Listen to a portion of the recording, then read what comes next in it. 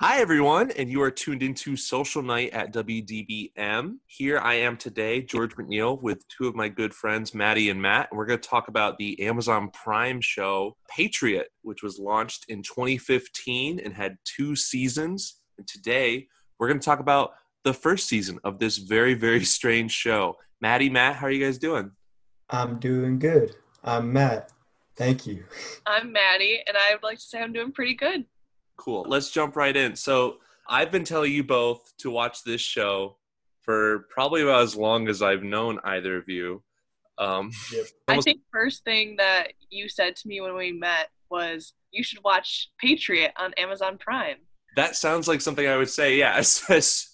Within the first couple months of working at the station, that almost became a running joke of just at the tail end of a meeting, I would just give a shout out to Patriot on Amazon. And it just like perpetuating, kept on going. But now here we are in the middle of quarantine, and we finally made the time to watch it. So I wanted to ask you both, what inspired you to watch the show, and how would you even try to describe it? Well, I mean, George, you inspired me to watch this show. I'd just like to say that. But I'm always like looking for new things to watch, so that just was really the pushing factor. And I think Amazon Prime is so underrated in what they make because I feel like they don't get a lot of like hype for all the shows that they make. It's more just like, oh, Amazon is what I order things off of. That's what it's known for, not just like the video side of it. But whenever I try to pitch this show, like I've been trying to pitch it to my dad to make him to watch it. So I pitch it like this. It's like a guy who's undercover. He's like working for the United States, and then he gets out his feelings of trauma through song as being like a folk singer. That's kind of how I've been pitching it to him. I'm trying to get through to him like that, but that's just like the initial beginnings of it, but it's obviously so much more than that. The thing that inspired me to watch this show was friendship. Aww. Also, I was watching a lot of New Girl over quarantine, and I was like, this is great, low stakes show, but I need to balance it out with something really high stakes. What's that show George has always been telling me to watch? So I binged it all in like a week and a half. Whenever I try to pitch this to someone, which I have done several times, because the show makes you want to like just tell people about it. I don't know. I usually just throw out random details until something sticks, but I'll say it's like an undercover intelligence officer who's working in a steel plant, also a folk singer. All his songs are just like detailed explanations of every single part of his covert operations. That's usually the part that gets people, I think. But Yeah, and the weird thing about this show is that it's much more of a long-term pitch to like I think really entice you into thinking, oh, okay, that makes sense. I want to watch that. Because when you compare it to other, even just talking about the first episode, when you look at shows like, say, Breaking Bad, the pilot kind of spells out how the rest of the series is going to go because that's about, it identifies what the protagonist wants and where he's going from there. And this show is so strange because it cuts back and forth in such a non-sequential way. And I think for me, like even showing people it, you really have to have almost a bit of a patience to just trust in where it's going because it's a bit weird. So I guess going back to maybe the first episode that you watched, at what point were you like, oh, this is weird. I really want to keep watching. What's keeping you going? For me, it was when he pushes Steven in front of the truck within the first couple minutes. But what was it for you both? no, that was the that was the exact same moment when I realized like just what kind of show I was watching. I don't know, I kind of just like stood there with my jaw dropped, and I think that's when the theme song kicks in too, isn't it? But then the first song that he does too, where he's just sitting on a park bench about halfway through the episode, and he's singing about basically his backstory and the cause of all of his trauma and things like that. And I'm like, all right, I've never seen a character introduction like this before, but it's definitely working for some reason. Yeah, I would have to agree. That part with Steven was just like a shock factor. So it was just like, oh, okay. And then it was brought with such like a good song as a theme song. So I was like, I don't know what to think of this. But I agree. The first song, I think it's in the first couple of minutes where he's like sitting in a park bench in Amsterdam and he's just letting out all of his feelings, and they show like the bad guy on a vacation and how he was supposed to shoot him, and it's just multifaceted, and you're like, wait, why is this such a calming song though? Right. Yeah. But those two moments were like, oh, okay, I think I'm gonna like this show. Yeah, and it's a little unsettling too, because like you both mentioned, within the first 5 minutes, there's a cold open of John Tavner, or known as John Lakeman. He goes in for this interview at Macmillan, an industrial oil firm, and he's tanking in the interview because he doesn't have his numbers right. It's pretty clear to the rest of the group that he doesn't really know what he's doing. And then he walks out next to this guy, Steven, who just seems like a really nice, amicable person who offers him comfort and like, hey, maybe next time, tomorrow's another day. And then John pushes him in front of a bus. That sets off a very strange expectation for what kind of character is this that he pushes someone else in front of a bus for a job. And then, they go to that song when he's in Amsterdam, and then it introduces this whole other side of that. So that's what I want to ask about next. This show is very particular about how it uses music as a narrative device because, John is like using it to give some exposition about what his history is or what he's feeling or how he's processing what he has to do. So how does that work? Like, how do you both perceive that? Like, what's John really saying with that, and how is it effective? Well, like in the beginning, I remember the dad, like rewatching the first episode today, the dad is just explaining that there's one problem with his son, and that's that he gets out his emotions and feelings through folk songs and is like bad about revealing secrets that way. But I think it's used as a little bit of like comedy in there as well. But then I just think it's good because it actually shows that John does need an outlet for all of this trauma. Like he is honestly like a good person, but he can't help needing an outlet for doing all this obedient work that he doesn't want to necessarily do. But he does. It shows that he feels guilt about what he's doing. So I think that's how the music is kind of used for that way.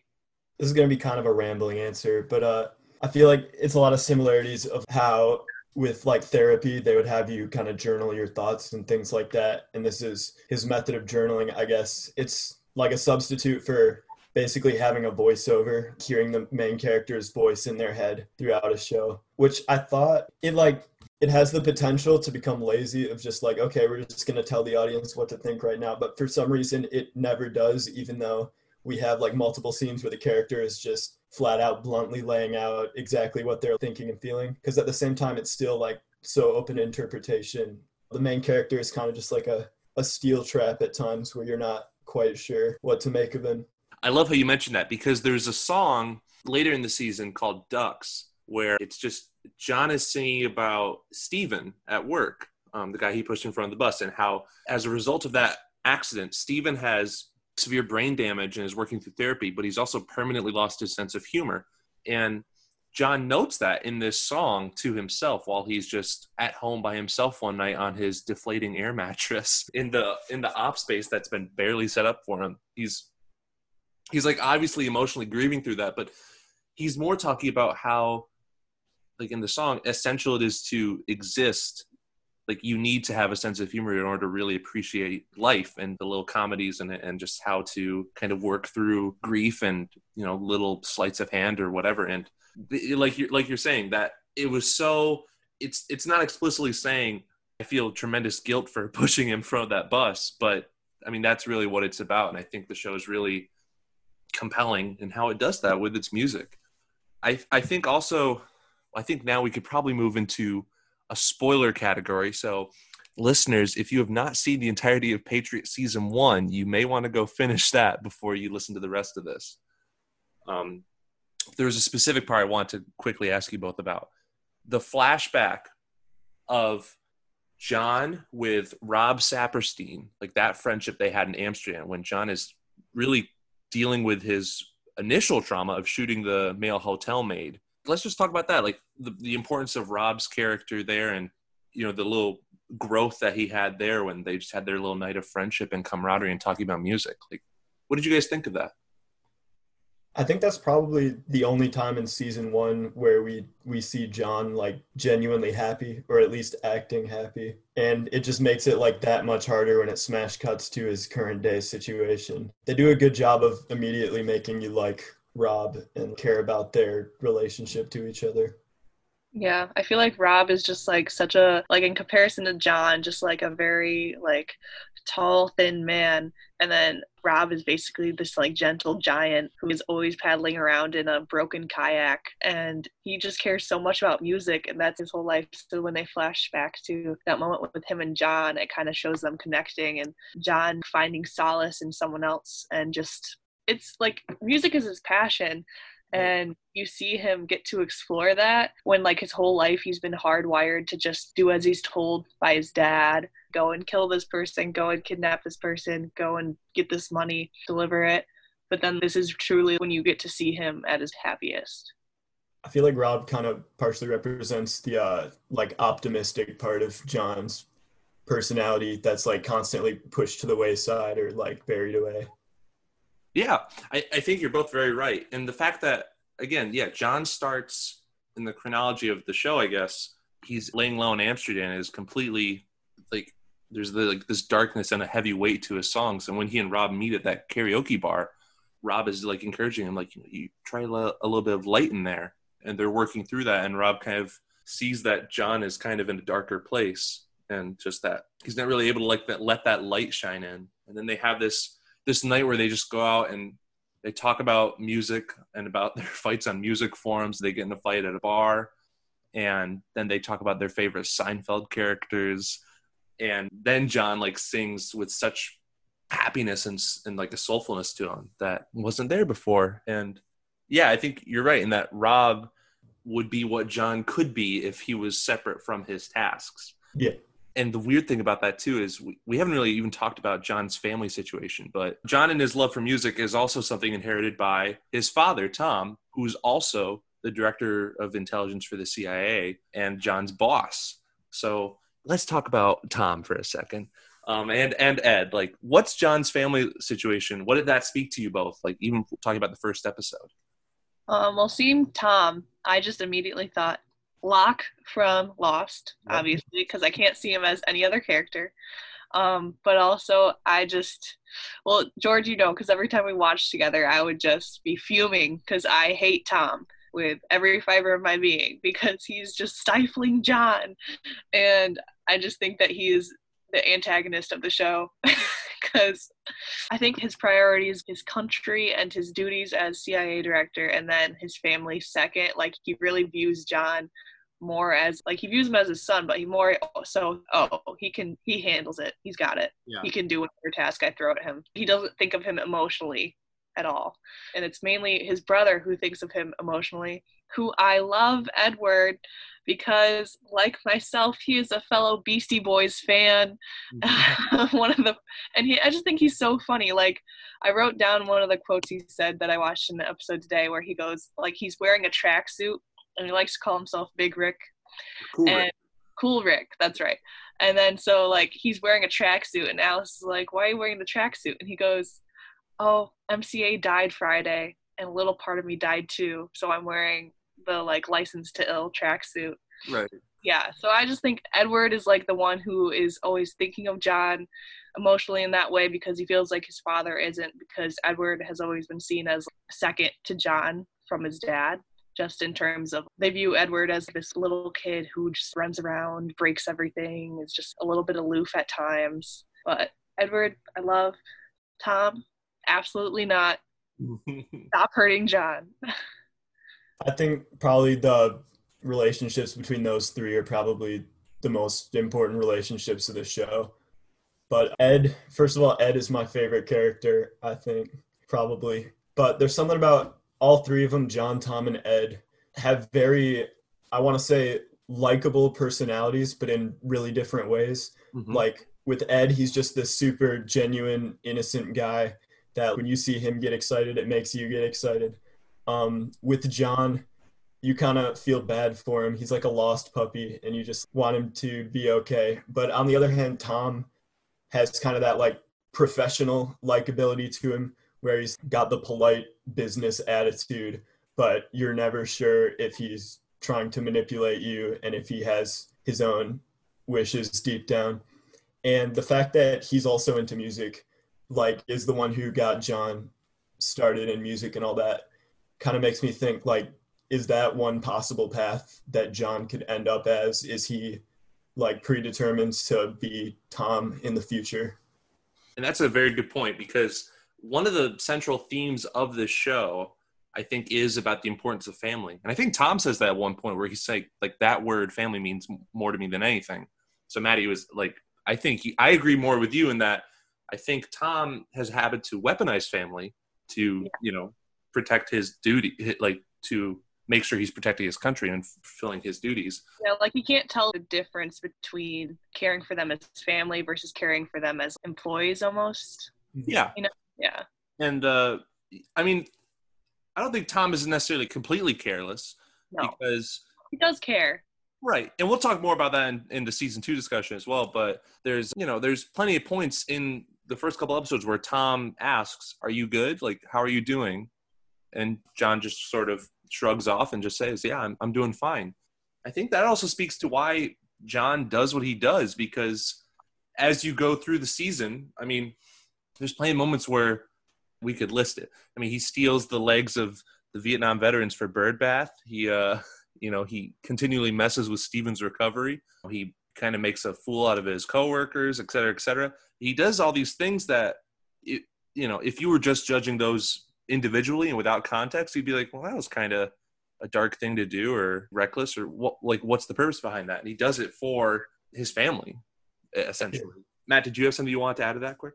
Well, I think that's kind of the same thing that's set up just in the first couple minutes with when he pushes Steven in front of the car, is that like one of the biggest conflicts with John's characterization is you're never sure if he's a tragic hero being forced to do all these terrible things, or is he an anti-hero who's like, I don't know, genuinely doing things that are morally wrong that he should be finding a way out of. No, that's a good point. Evaluating where John's head's at and like what his culpability is, and what his role is. And I think that's actually where Alice's character comes into play too, because Alice loving John but not totally knowing, at least at first, what he does, and then she investigates that because she's noticing that her husband is acting out of sorts and that he's calling her on missions when he's not supposed to be. He seems distressed from whatever happened before. There's comments made about how they had a previous tough year. And then there's plenty of points where Alice genuinely asks Tom, like, I don't think anyone's looking out for John, and I'm worried about him. I'm going to go see him. There's such a focus on familial relationships and love and support of one another. And it's interesting how every character sees that a different way. Oh, we even have, I just connected these dots, but we even have Ed in I think the very first episode with his son. Ephraim, yeah. Because Ed wasn't taking care of him, watching him, he winds up falling off of a building and injuring himself. And I guess that's kind of very similar to, this did happen, right? I'm not thinking. No, you're right. Yeah.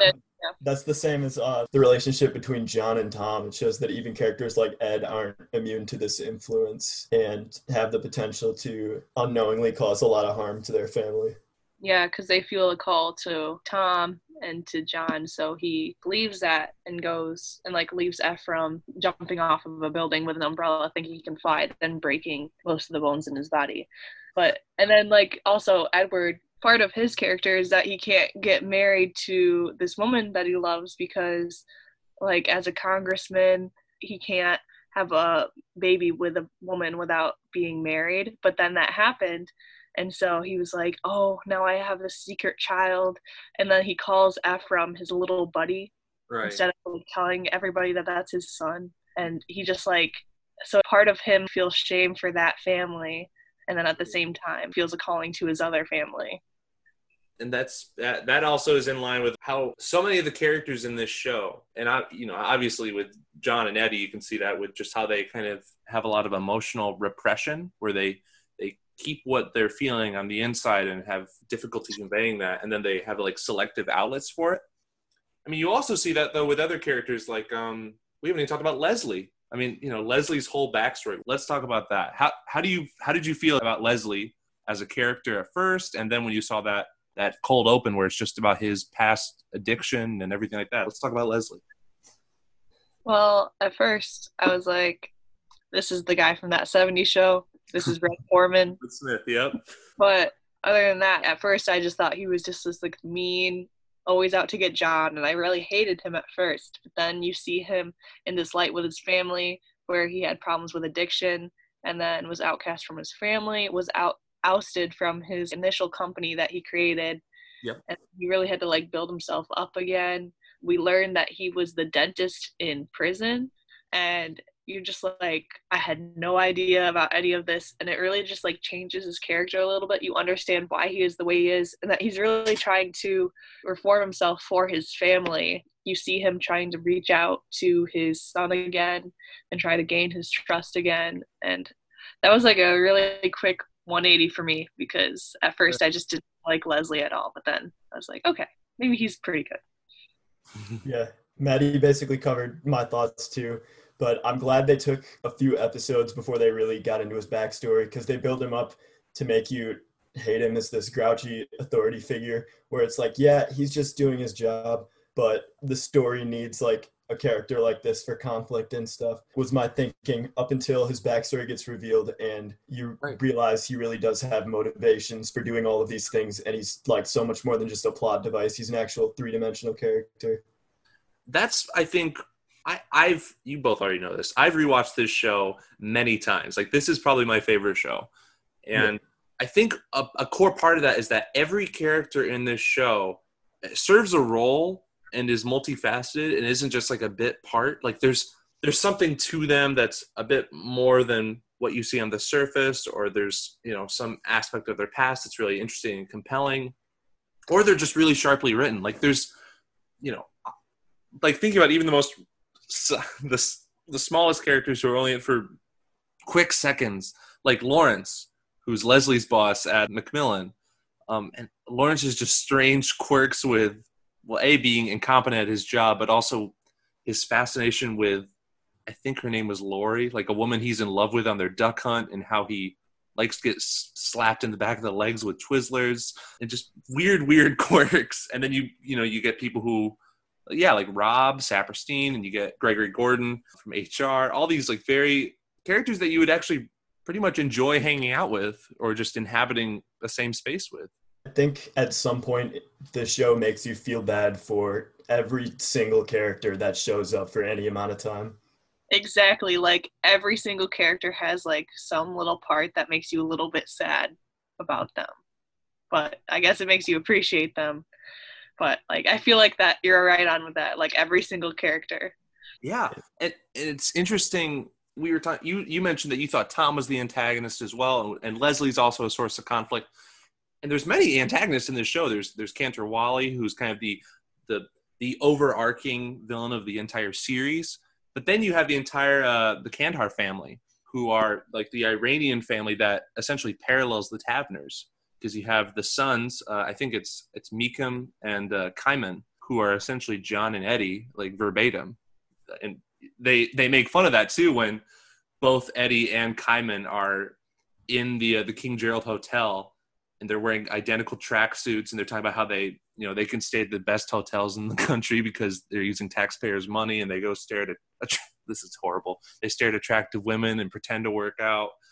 And like even the characters who are antagonists or foils for the character, you feel sympathy for, and you can like empathize with their perspectives and histories. Like talking about with the Kandahars, you know, there's the episodes where it's all about their love for the Jaywick Sands soccer teams, and how, you know, when they were little, they suffered such like racial persecution just living within the country, or within London at this time. But they have this just bond that was forged through their love for sports and their love for one another as a family. And I just think that's a really special quality of the show. Yeah. Like even the antagonists, they always like humanize them in some way, shape, or form. They just show them like interacting with their friends. So you're like, okay, they actually like have a life. They know how to laugh. They know how to smile. I think that's why it is really important that there is like it's hard to tell who the antagonist truly is, because you feel for, I think, almost everyone in that show. It adds a lot of stakes and makes everything more complicated, because you're never like, okay, John's going to do this mission and get out and it's going to go well. You're like, whether it goes well or whether it goes bad, something awful is going to happen to a character that we care about no matter what. So that, I think, adds a lot of tension to the show. Yeah. Yeah, and now I'm even thinking of like Jack Birdbath being a prime example of that too, because the first episode is just a throwaway line where they talk about how Jack Birdbath was a former cop who then shot a 9-year-old Puerto Rican boy in the back and was disgraced and now works as a security guard. And he's set up as this like mysterious, conniving guy who's like forcing John to steal the legs from Vietnam veterans and plant stuff in an evidence room, steal someone's calming dog. So, at first he has this bit of a sinister sort of off-color character quality to him where you're like, well, what's this guy really about? And he's a killer and he's a disgraced cop and you have all these like associations about him instantly. And then by the penultimate episode, he talks about how the judge essentially got him out of facing justice and how he really wants to essentially plan his own death so he can give the paper boy who he shot insurance money with his own death and just like pay it back and make amends for his grievances and his suffering. So there's a whole other complexity that makes you analyze everything that had happened prior. And the whole Jack Birdbath thing kind of emphasizes too how much of this show is a slow burn at times, because they'll just have a bunch of things happen where you might not know if they're just like random little things that the show added to be like quirky and have a personality, like stealing the legs from Vietnam vets and things like that. But then every single detail like that by the end of season 1 has been reincorporated, probably way more than anyone would guess, and an integral part of everything that's happening. Like there's almost nothing unintentional about the show, I would say. I think Birdbath is one of my favorite characters just because I love his demeanor so much. Like he comes up the first episode, he's grouchy, and then like you're like, why is he telling him to take this guy's therapy dog away from him and plant evidence? And then you learn why, and you feel like he feels so much remorse for what he did, and he's literally just like, kill me, I don't care, like I don't have any money to give him, but I have insurance until tomorrow. John, I need you to kill me so that that family can get this money. And because he's like, I wanted justice to be served, I think I deserve to be in prison or something other. And he just like is so aware of himself, and it just like kind of killed me when John forgot to kill him. Yeah. Like, no, like all Birdbath wanted was to just help that family, but instead I think he did somehow help the family, but instead he got a friendship with John, and I think that was beautiful. I love Birdbath so much. He's just like become just like a funny character who's always hanging out with John. I've never been more stressed by a character I liked not getting murdered. Exactly. I was like, I love him so much. I want him to die so that he gets everything he ever wants. Right. And then they go on that final duck hunt where Birdbath is with him and he's saying like, hey, why didn't you do it? Like, that's all I wanted. And, he's chastising John. And there's this overarching thread of, well, John didn't do the one thing Birdbath wanted. So now Birdbath has every right to out him to the rest of the group that John is not who he says he is. And instead, Birdbath around the fire, when they're all together in the end, he has the power in his hand to completely out John and Tom. But then he's like, this guy and his dad still somehow get along. And he makes it like this very heartfelt kind observation. And it's like every character has, whether it's positive or negative, there's growth and an arc for every character. And I think that's really, really special. Ooh, there's one character I want to ask you both about, because they have like next to zero lines apart from maybe 2 or 3 essential scenes. But there's the wife of the Egyptian physicist who is supposed to collect the money, the bag of money, and bring it back to Iran. So it's Mahatma El-Mashad is her name. She's covered in like hijab and a black robe for most of the series, but then as it progresses, she's speaking more. She's like taking off, like she's dipping her feet in water. She's taking off her hijab. And what do you think that character's all about? What was the movie that she watched in the hotel room? You watched Tangled. Oh yeah, that's right. Okay, I was trying to remember, but I don't know that character. Matt, what do you think? I think in a way she's kind of the anti-John. She's sent by her country to do this like one task, and she takes advantage of the opportunity to experience more freedom in a way instead of being bound by responsibility. Yeah, for sure. That's what I see as well. And it's, as you go through the whole her own arc, I think by like the end of the series, she's like walking around in day, like just wearing a full dress, uncovered. And then at night, I think she's like even watching pornography.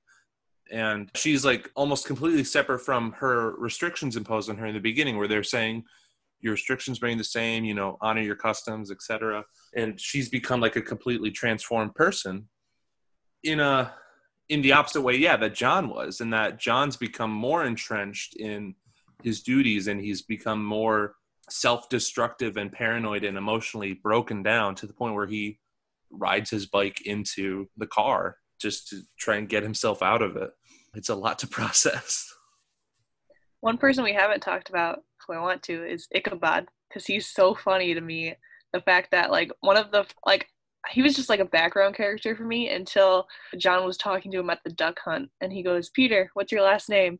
And he goes, "Ichabod." And he's like, "Oh, I thought that was a nickname." And he goes, "Wait, why'd you think that was a nickname?" Just because he looked like Ichabod Crane. And he's so funny. And then, is it the first season that he does platonic? Yep. Oh, non-sexual male cuddling. Yes. Yeah. He just really is such like a nice guy, and he's so weird, but he's just funny that way. And you can see that he does have care for his friends, and he views them as his friends. Yeah. And he's another source of conflict at first, because he's the one who's revealed to be scribbling like liar onto John's desk. And the whole time you're in the back of your mind, you're thinking, oh man, who else knows the dirt on John? And by the time it's revealed that it is Ichabod, it's not even the real dirt. It's that John lied on his resume. He didn't go to the University of Pennsylvania or whatever. And so then that's a whole other thing through the ringer. But yeah, Ichabod's such a just sweet, wholesome, and yet still a little unsettling character. Slightly unsettling, but yeah. In another show where it might see the main character have all these enemies within the company that they deal with somehow, I think it's really cool how in this show his solution is basically that John winds up becoming friends with all the aggressors that he has in the company, from Dennis to Ichabod to Lawrence. That is a recurring theme too, of John turning enemies into close friends and assistants. Yeah, no, you're completely right. And I think that's the first we mentioned Dennis too. And Dennis is from the very beginning. I mean, John involves him in his plot from the get-go by telling Dennis in the urinal, I need you to pee in my cup. So tell me both what you think about Dennis and his journey in season 1. I love Dennis so much. I think one of the funniest moments of the whole show is when they're in the garage and John is prepping him for his interview with the detective. And then he goes, "Oh, twins freak me out. I think they're so unsettling." And then his twin daughters walk in the room and are like, "Dad, dinner's going to be ready in 45 minutes. He's like, "Thanks, girls." And then John's just putting 2 and 2 together. He's like, okay. But Dennis is just so funny. He is so desperate for a best friend that it's so clear that he finds that in John, especially in that to-do list episode where he sets "You're My Best Friend" by Queen as the reminder, just to put it in his head that, "Hey John, I'm your best friend, I'll do anything for you." Right. And he's so positive all the time and aloof, but I think it's so funny because he's very similar to Edward in that way, I think, which is why whenever they're on screen together, they just are the biggest goofballs, and they're just having fun together and joking the whole time. And those are some of the funniest bits. I think Dennis is kind of an audience insert sometimes. He's almost the straight man to a lot of the scenes, how a real normal person would react to all of this insanity happening. But at the same time, he always kind of has one foot out of reality too, because he just has such unrealistic expectations about what John's job is and what intelligence agents actually go through. And that's something he has in common with Ed, which I really like their whole bromance thing going on. Dennis and Ed becoming good friends is one of the more fun things to watch. No, completely. And the Dennis is, like you just said, he's so dense to like the true operations of like what John does and like his own image of himself. Like from the first episode, he comes into John's room and he's like, "Hey, are you doing some cool shit right now?" Like you might not be able to tell because I always have to wear a suit, but I'm ripped. And he like takes off his shirt to show him that he's like in good shape and can help him with recon. Yeah. And then when he's talking about his family, like he follows John in the first episode to like help him with recon. He tells John, he's like, "John, I have 2 daughters and they're all right, but like," and he's just talking about like how he's like unfulfilled with his life, and it's very sad and irresponsible to see a father talk that way, but it's like it's so chaotic too that I don't know. Dennis is just a bizarre character and I love him. Yeah, he's definitely like a comedic foil to John's character. Right. That part of his character that you were talking about, George, also, I guess, in a way kind of fits the audience insert narrative too, because he's just throwing away all of his life for this distraction and this entertainment of everything that John's going through, the same way someone might like just watch this show. Right. Ooh, that's kind of profound. And I agree with you completely. And just, there's so many just human moments too where, the conversation is completely unfitting of the moment, and yet it happens. And that's almost what's human and organic about it. Like all the dialogue is so relatable. And I'm specifically thinking of, they have the safe in the hotel room, like Edward and Dennis do, and they have to get it open. And they start talking about how they should drop the safe out of a window like they do in cartoons. And then Dennis is like, "Man, why the fuck are safes falling out of windows so much in cartoons?" And then they do it. And then the whole time when they're doing it, they're talking about like how, you both know the scene, but it's just, "Oh, this is like Mythbusters. Have you seen that show? What? Yeah. Have you seen the show Mythbusters?" And it's so mundane and so simple. And yet it's so funny because like you can already imagine how many conversations you may have had in a situation just like that, where it's really not the time or place, but just a random aside is thrown in. Yeah, that reminds me. I've seen that, I feel like, in a lot of comedies where they do like a whole conversation is taking place, but they're so far apart. And you're like, this conversation is one that's a bit more serious and could be done like standing right next to each other, but instead they're just like yelling at each other. It reminds me of like an episode of Schitt's Creek, which they did that when they were just yelling back and forth, and she just goes, "What? Oh my gosh." And it's just like, you did what now? And this conversation can take place right next to each other. But what makes it funny is that it's being shouted across the field. Right, exactly. Patriot does a lot of that like meta joke deconstruction thing that I feel like a lot of shows do, but somehow it never comes across as like patronizing or smarter than you attitude. Like Community is one of my favorite shows, but they'll always approach the like making fun of the format of TV from the perspective of like, we know everything. Right. But Patriot, there's just like so much heart and like genuineness about it that it doesn't feel like they're being condescending when they make fun of their own format. It feels like they're in on the joke with us. And that's another thing, anyone who's like listening and on the fence about starting this show, honestly, if I had to describe it, I would say first and foremost, it's kind of a comedy. I think if nothing else, this is one of the funniest shows I've ever seen in my life. And I think everyone could appreciate that aspect at the very least. It's interesting that you would describe it as a comedy, because I was about to make the argument that I really see this show as a very funny drama, just because, I mean, I don't know, when you're talking about how this show is very, organic and natural, but it's not patronizing in any way. I think that comes from it just being it's a very life affirming and human centric show, in that it's just kind of about how, everyone has their own tasks and their own trajectory and what they're working on and what they're working through. And, at times it can seem, insurmountable, but then you can work through it, and you can have your own fortitude and ability to work through it, and you come out stronger for it. But it's never like a point A to point B, trajectory. There's always some sort of complication that comes around and makes a task harder, but that's such as it is with life, I guess. The way that you just described that, like the A to B, is what they say a lot in the show, where they're just like, oh, he's going to do this task A to B, but like obviously it never ends up being that way. I was going to revise or retract my statement a little bit then, I guess, in light of what George just said. If like a comedy's primary goal is to make you laugh and a drama's primary goal is to get across these like this meaning and like characterization and stuff, I would say it is more of a drama, because comedy is a heavy part of it, but it's not like the primary goal of the show. It's just a pleasant side effect.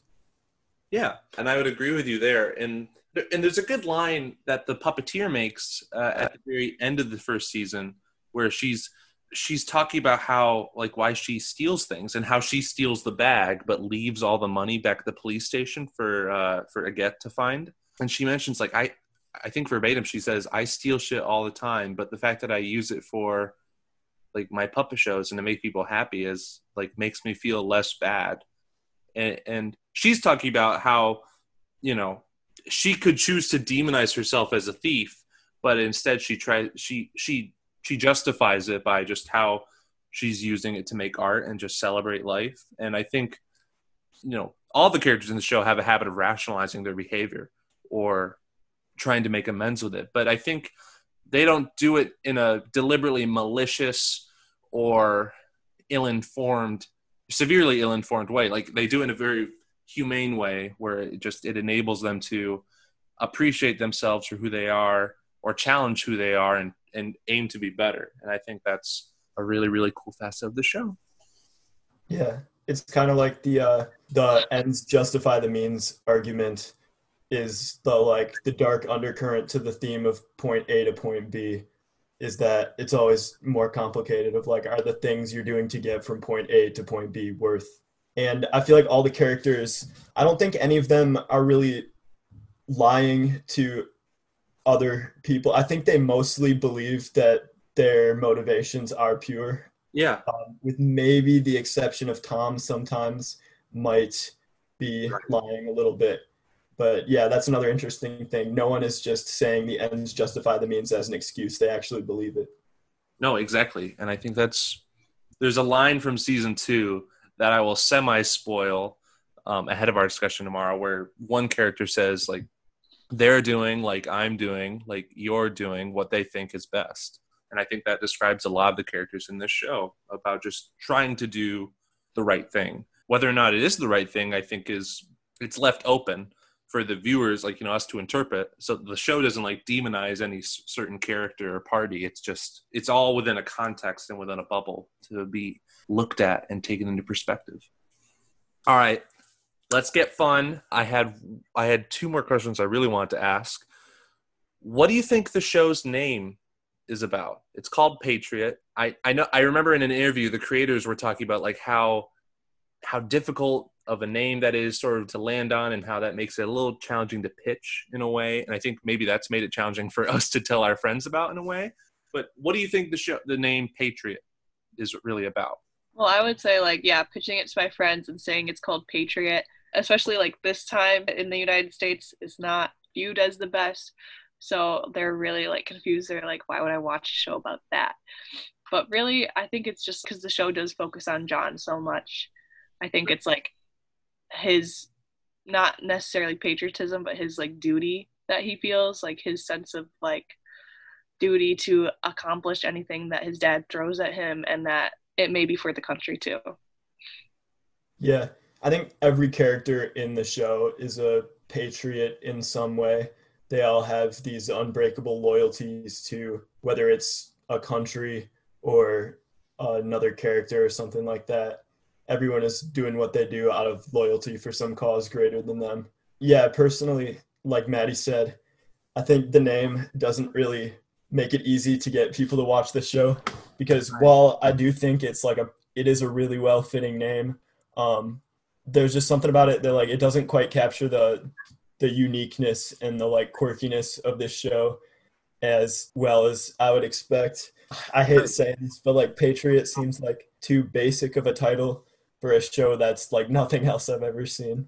I think that also speaks to how it was named, because, yeah, I mean, you know, talking about the idea of American ethnocentricity, I think the term patriot is applied and thrown around quite a bit, especially when you talk about politics and you talk about the entire systemic foundation of our country, you'll hear people be branded as patriots frequently for some reason or another. And I think the quality of what makes someone a patriot is, I think, what you both touched on, which is just a loyalty and a conviction to, depending on the character, what they believe in, and then like who they're fighting for. And I think in many instances, it's talking about like John's devotion to his family, whether or not it's deserved or good for him. Like, he has this extreme perseverance and dedication to going through these objects ahead of him and just pushing himself. And I think that in itself is what, I don't know, makes him feel like, to me, that he earns that title of being a true patriot, when I think it is applied a little freely in how we use that term. So yeah, I think that also makes it really hard to pitch the show to other people. Yeah, I have a fun one now. Who is your favorite character? We've talked about them all, I think, to death, but I would just love to know, like, which character do you think you most identify with, or you most respect, or is just the most fun for you? I think, well, my favorite and who I identify with are a little bit different. Yep. I think my favorites are Birdbath and Dennis, but I think I relate most to Edward and John, just a little bit. I don't know, I feel like I relate a lot to Edward just in Beastie Boys Love, and I think he's just like so funny and just like a little aloof all the times, and I kind of like see myself in that. And then John, just like in the way that he feels sometimes, and his music, I feel like I relate to a lot. And I feel like that's one thing with this show that I love so much, which is, this is cheesy, but I feel like everyone can watch this show and relate to somebody, because there's so many characters and they're so like multifaceted. Mm-hmm. Yeah, my favorite character to watch was definitely Ed, but I think the character I identify most with is probably John. They do a really good job with every character of making them feel like real people and not TV characters, but especially John. And I feel like more so than any other show, like I just sit there the whole time not wanting something bad to happen to him. Like usually when a show ends with like the main character dying, or like important characters die in the process of things, I can usually have one foot in reality and be like, okay, this is really sad, but it's just a TV show.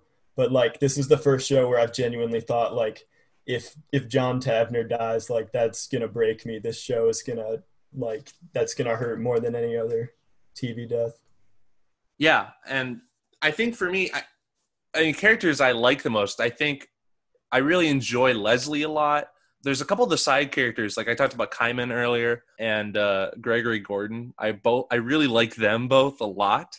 But yeah, with John too, I think, I don't know if John has, I want to say other characters are fleshed out in a broader way than I think John is. But I think John is, and the actor Michael Dorman, I think, is really talented at conveying so much with so little, like on the page, maybe. Like, he might not have much to say, but there's something with like how he uses like the inflection of his face and how he delivers his lines, and there's like a slight strain to it, or sometimes there's just like this really noticeable energy or lightness to it. Like, you can tell when he's really happy, and you can definitely tell when he's not doing well. And I think it's really, really cool to watch that guy. It's a really, really cool character. Yeah, I feel like he can like speak paragraphs of dialogue with just a facial expression. Yeah. No, completely. I think you're totally right. Man, I just love this show. I think this is probably where we're going to wrap it up for today. But before we leave, do you guys have anything else you want to say about Patriot Season 1 for anyone at home who has yet to make the choice to watch? Oh, wait, I wanted to ask, what's everybody's like number one favorite scene from Season 1? I think mine is the safe falling out of the room and them having that Mythbusters conversation. Just that little bit always like brings a smile to my face. I think mine might be when the detective Agathe and John play Rochambeau. Oh, that was mine. Yeah, was that yours? Yeah. Yeah, like when they play for like a 3-4 minute long take, and like neither one of them is giving up, and they're both so, it's like immovable walls hitting one another. That's a great scene. Yeah. Okay, I'll say a different one then because that was my answer. It would probably be the scene at the very beginning of episode 8 when Tom calls John and tells him that he might be taking him off the mission. And then John hangs up the phone. And then we get this like 10-minute long take of him just like sitting outside of his work as every single like side character comes up to him one by one, adds a new problem to his life, and then leaves. And then Tom calls back and says, "Never mind, you're staying on the job." And it's like one of the most claustrophobic scenes I've ever seen. It's the most dramatic scene ever. Yeah, it just like shows off every character and like everything coming together for this one like perfect storm. Good question, Matt. Did you guys want to ask any other questions? Because like, please do. Or no, something that I thought of with the way that Patriot could be tied to like American politics as well, and that like I'm sure there are lessons that could be taken from the show about the state of America in modern day. But I think one of the funniest themes is characters desperately needing to go to the hospital and not being able to, which is a very American thing, I think. That's so dark, but yeah, you're completely right. Or, I mean, going back to, again, I was saying about how John is deserving of that title, Patriot. And I think in the context of the show he is, but if you look at how our society applies the term patriot, John doesn't know who Dick Cheney was. And like, yet he works on behalf of the United States government and works in intelligence. And yet I don't think John is concerned with or really cares about the day-to-day workings of American politics at all. Yeah. Yeah, he doesn't keep up with anything. Right. And he doesn't need to, I guess, for his role, but it was so interesting. I was just like, man, that's just like a strange detail where Tom's just trying to shoot Leslie in the face during the duck hunt. And he says Dick Cheney, and John's like, who is that? Yeah. Tom's just like, former vice president. Oh. All right. Well, for anyone who has not yet watched Patriot, is there anything either of you would say to them to just encourage them to give it a watch? It's only 18 episodes. Just do it. I mean, I think the runtime of the show total is like maybe like 12 hours. It's not that big of a time commitment, and you won't regret it. So yeah. Do it for the music and do it for John. That's all I got. If you like shows like Barry or Better Call Saul or things like that, I honestly am shocked that this show isn't talked about in the same leagues as stuff like that and like Breaking Bad, Mr. Robot and all that, because I think it definitely deserves to be in that league. One thing I'll save this extra for tomorrow. I was going to talk about how the production is so belabored, and I think that contributed to why it didn't really get seen by anyone, but I'll talk about that for season 2. Well, all right. Thank you both, Matt and Maddie, so much for talking with me about Patriot. The show is very near and dear to my heart, and I'm really glad the three of us could celebrate it together today. And with that, I think we'll close it out. You've been listening to Social Night at WDBM. For more content and for more Patriot, feel free to check us out at impact89fm.org.